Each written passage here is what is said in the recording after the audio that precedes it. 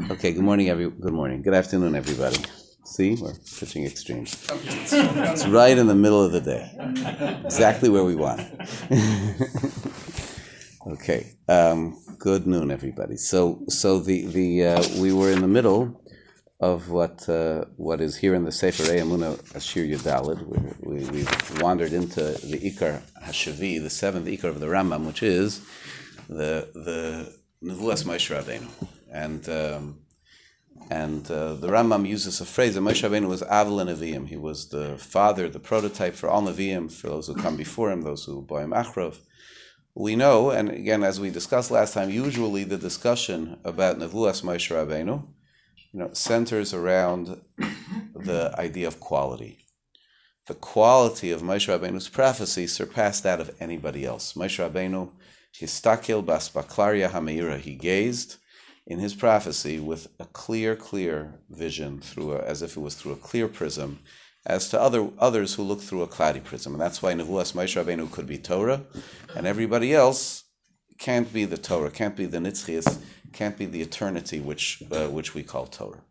That's the general view. What we saw last week was a significant complementary perspective on Moshe Rabbeinu being Avel Neviim, not being the greatest of Nevi'im, but being the standard-bearing Navi.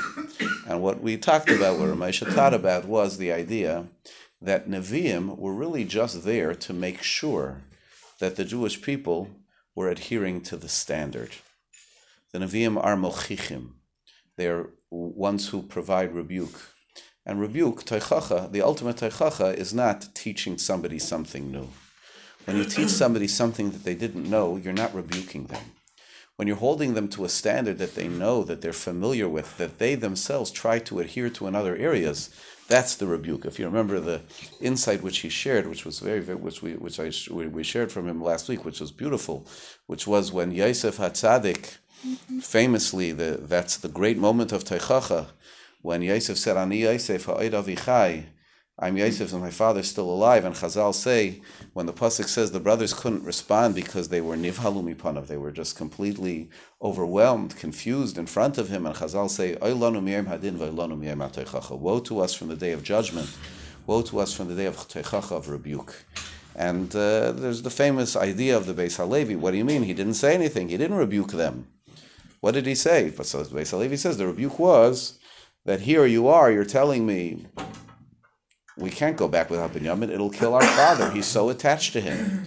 So says Yosef, and how about when it was me? My father was very, very attached to me. Our father was very attached to me.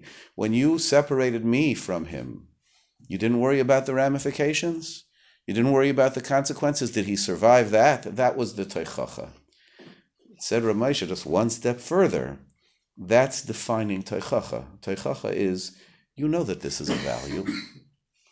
You recognize the value. It's not like I have to teach you that it's not a healthy thing to remove a person from their father. You just told me that that value is guiding your behavior right now. So where was it 22 years ago? Why doesn't that value stand consistent within you? The greatest teichacha for a person is when you hold up themselves to a mirror of standards which they believe in. The example she gave, a person is very, very casual. They're very casual. They leave their car doors unlocked and they do everything else. So, if that person, is also casual and, Mrs. Montfila or something like that, okay, they let their insurance lapse, they leave their windows open, they do everything else, and they're the same. So then you could say, okay, look, the guy maybe needs to learn something else. But a person who makes sure that everything is perfect, that everything is perfectly clean, and everything is buttoned up, and all the bills are paid, and all the I's are dotted, and all the T's are crossed. But when it comes to tefillah or mitzvahs or something like that, they're completely casual, then we say to them, hey, 1 second, look at you. When it's something that you value, you're particular about it, that's teichacha. Teichacha is holding up the person to their own standard. The Nevi'im have the job of being mechichim. To what? To what? The Nevi'im don't teach anything new, said Ramesha. What the Nevi'im did was they held up the mirror. The Nevi'im taught us there's a standard that Moshe Rabbeinu established in the Torah, And it's our job to help you to live your lives, bichlal u'befrat, as a community and as individuals according to that standard. Your behavior has to match.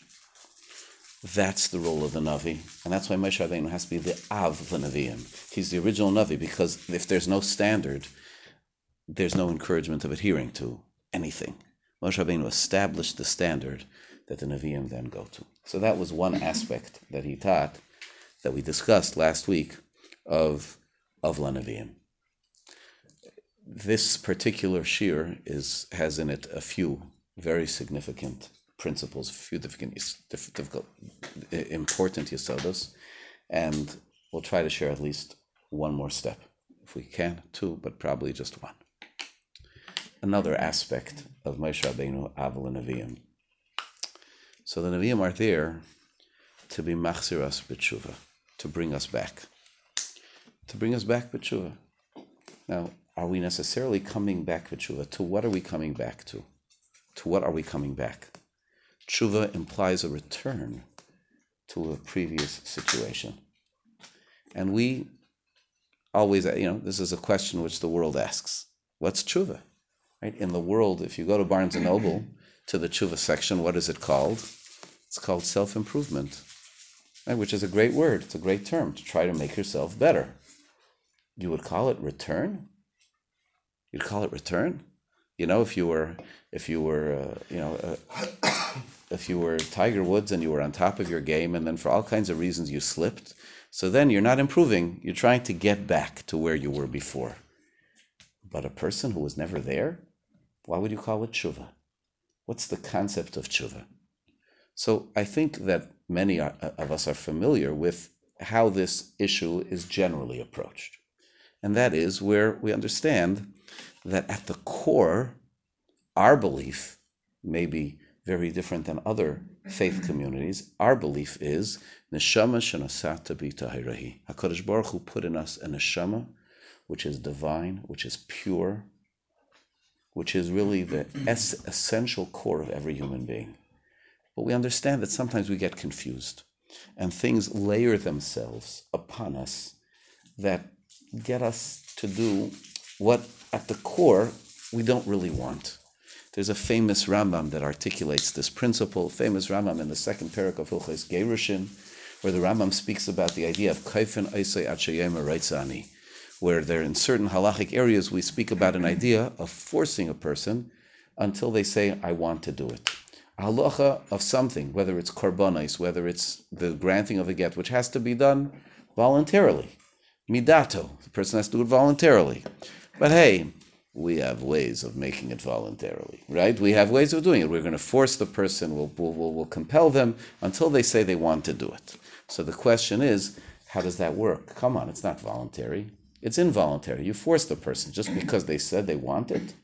So the Rambam says, famously, the Rambam articulates very beautifully, the Svar is already found in the Gemara, but the Rambam brings it out, and he says, no.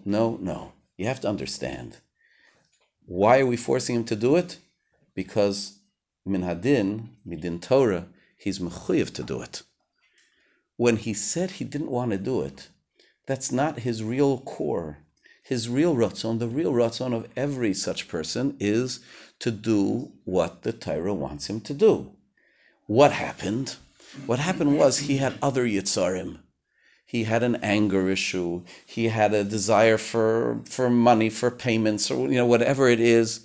And those desires layered themselves over the core desire of the person to do the right thing. So what we're doing is we're trying to fight on the surface. On the surface, this person got this confusing desire. We're trying to disincentivize him. We're trying to take away that desire that's there on the surface. So we say, hey, you enjoy your front teeth. If you enjoy your front teeth, so then maybe you'll do this.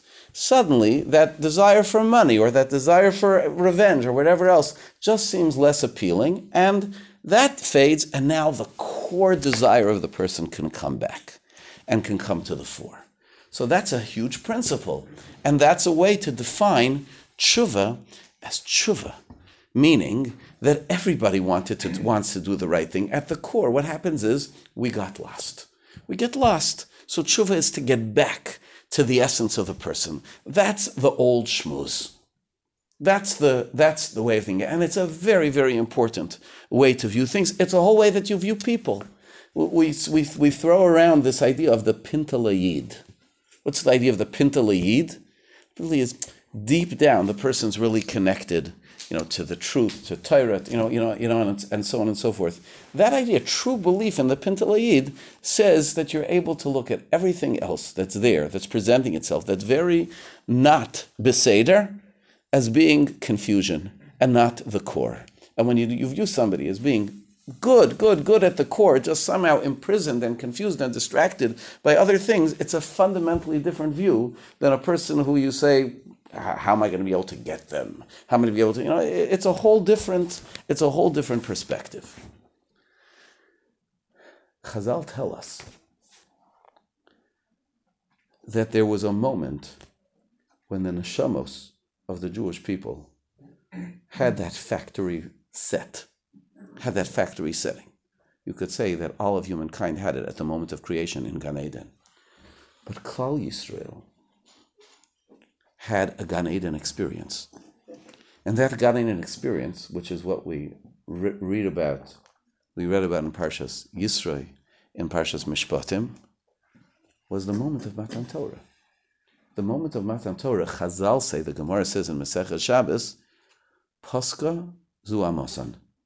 Whatever got stuck in and layered into the human heart and soul and mind and psyche when we sinned with the Eitz Hadas and we chose desire over the divine will, Har Sinai, the Sinai experience, erased that.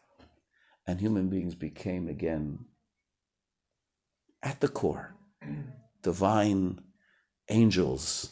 We said Nasa v'Nishma, which is the formula of angels, which says, we want nothing but the will of HaKadosh Baruch Hu. We have no red lines when it comes to the Ribono Shel Olam. And that's why we were able to see Hashem like Moshe Rabbeinu saw Hashem. We all saw it at Har Sinai.